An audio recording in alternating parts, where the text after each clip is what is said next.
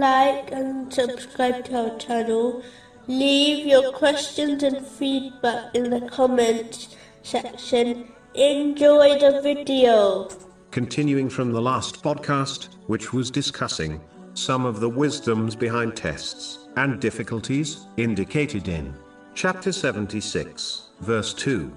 Indeed, we created man from a sperm drop mixture, that we may try him, and we made him hearing and seeing.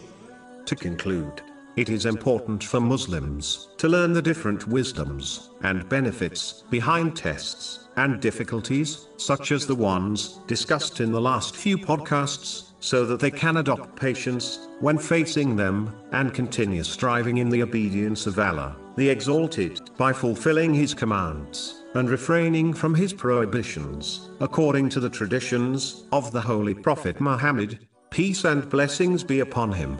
These tests, and a person's response to them, separates the obedient Muslims from everyone else, which has been indicated in chapter 3, verse 142. Or do you think that you will enter paradise, while Allah has not yet made evident those of you who fight in His cause, and made evident those who are steadfast? A Muslim should use these two senses in the way commanded by Allah, the Exalted, meaning, one should not observe unlawful and vain things, nor should they listen to unlawful and vain things. They should instead use them in obedience to Allah, the Exalted. This is achieved by acting on the narration found in Sahih Bukhari, number 6502, which advises that when one fulfills the commands of Allah, the Exalted, in respect to the obligatory duties, and then strives in voluntary righteous deeds